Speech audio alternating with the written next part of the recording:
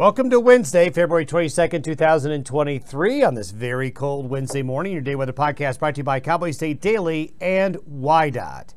Well, Arctic is the best way to describe what's going to be happening over the next 24 to 36 hours across not only the Rockies and High Plains, but a large part of the nation across the northern tier.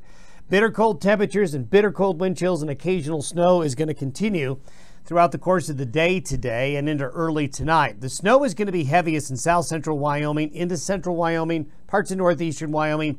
There does appear to be a little bit of a lighter snow that's going to fall in extreme southeastern Wyoming into the Front Range of Colorado. It's still going to snow in all areas, but it does look like there won't be as much in some of the Front Range locations, but everybody is going to get into the act.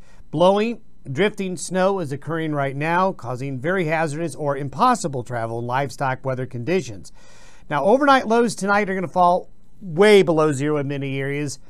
There's going to be a lot of locations 5 to 15 below. We could see some locations 20 to 25 below or colder with wind chills of 30 to 40 below. Now, on Thursday, winds are going to ease and snow showers will linger in and near the mountains, but the significant snow will be over. So Thursday, actually not that much wind, but it's just going to be super cold. Now, temperatures will moderate Friday into the weekend. However, that means increasing wind. And we've got blowing snow problems again, especially in Wyoming, along the I-80 corridor. And the pattern, folks, is going to stay very active into early March. There's more coming, basically. So after we get done with this system, there are a couple of other systems coming late in the weekend. There's another one coming middle of next week, and there's probably another one by the following weekend. So there's no really easing of this active pattern in the long term.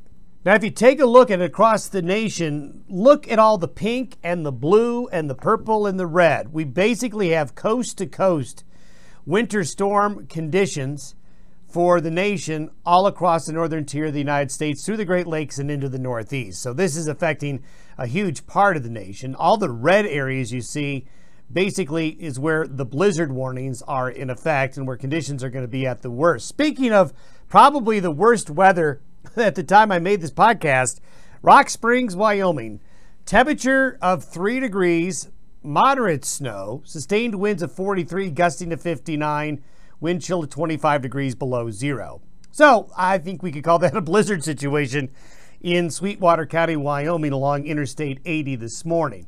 As that Arctic surge goes through, strong northeast winds going along the I-80 corridor, causing whiteout conditions, moderate to heavy snow, and those strong winds. In the satellite image this morning, you can see the low here in Utah and the clouds from it coming on through. This is that overrunning situation, bringing in that warmer, moist air over the Arctic air. Speaking of the Arctic air, you see that blue surge that's going down across western Kansas and eastern Colorado? That's the Arctic front. That's the satellite imagery picking up the very cold air with that Arctic front. So you can see the Arctic air sliding underneath the warmer clouds, relatively speaking, and moisture coming up and over on top of that Arctic air.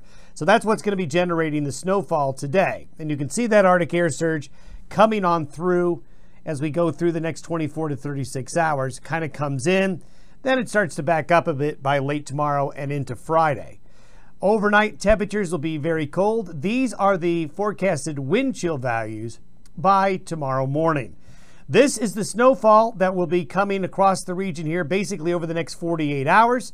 So you can see that the axis of the heaviest snow is right here. Just along north and south is where the heaviest snow will fall. Notice there's a bit of a notch, southeastern Wyoming, the Front Range of Colorado here, and the far southern Nebraska panhandle. Snow will still fall, but amounts are going to be lighter as the axis has shifted maybe just a little tiny bit to the north, but enough to spare at least the Colorado Front Range and the southeast parts of Wyoming from the heaviest snow.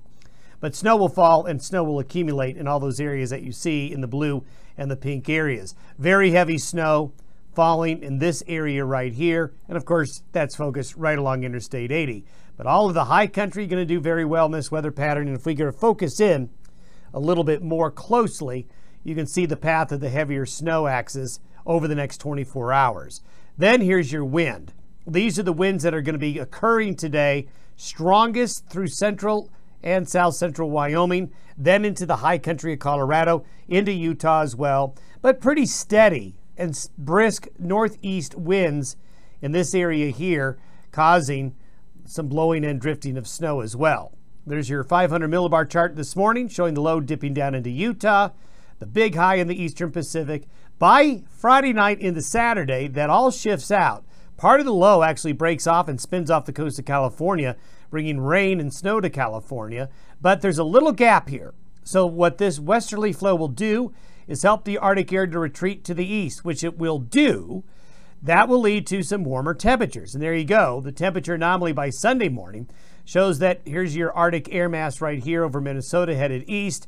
And we get a little bit of a Chinook. That's the good news. The Chinook warms us up.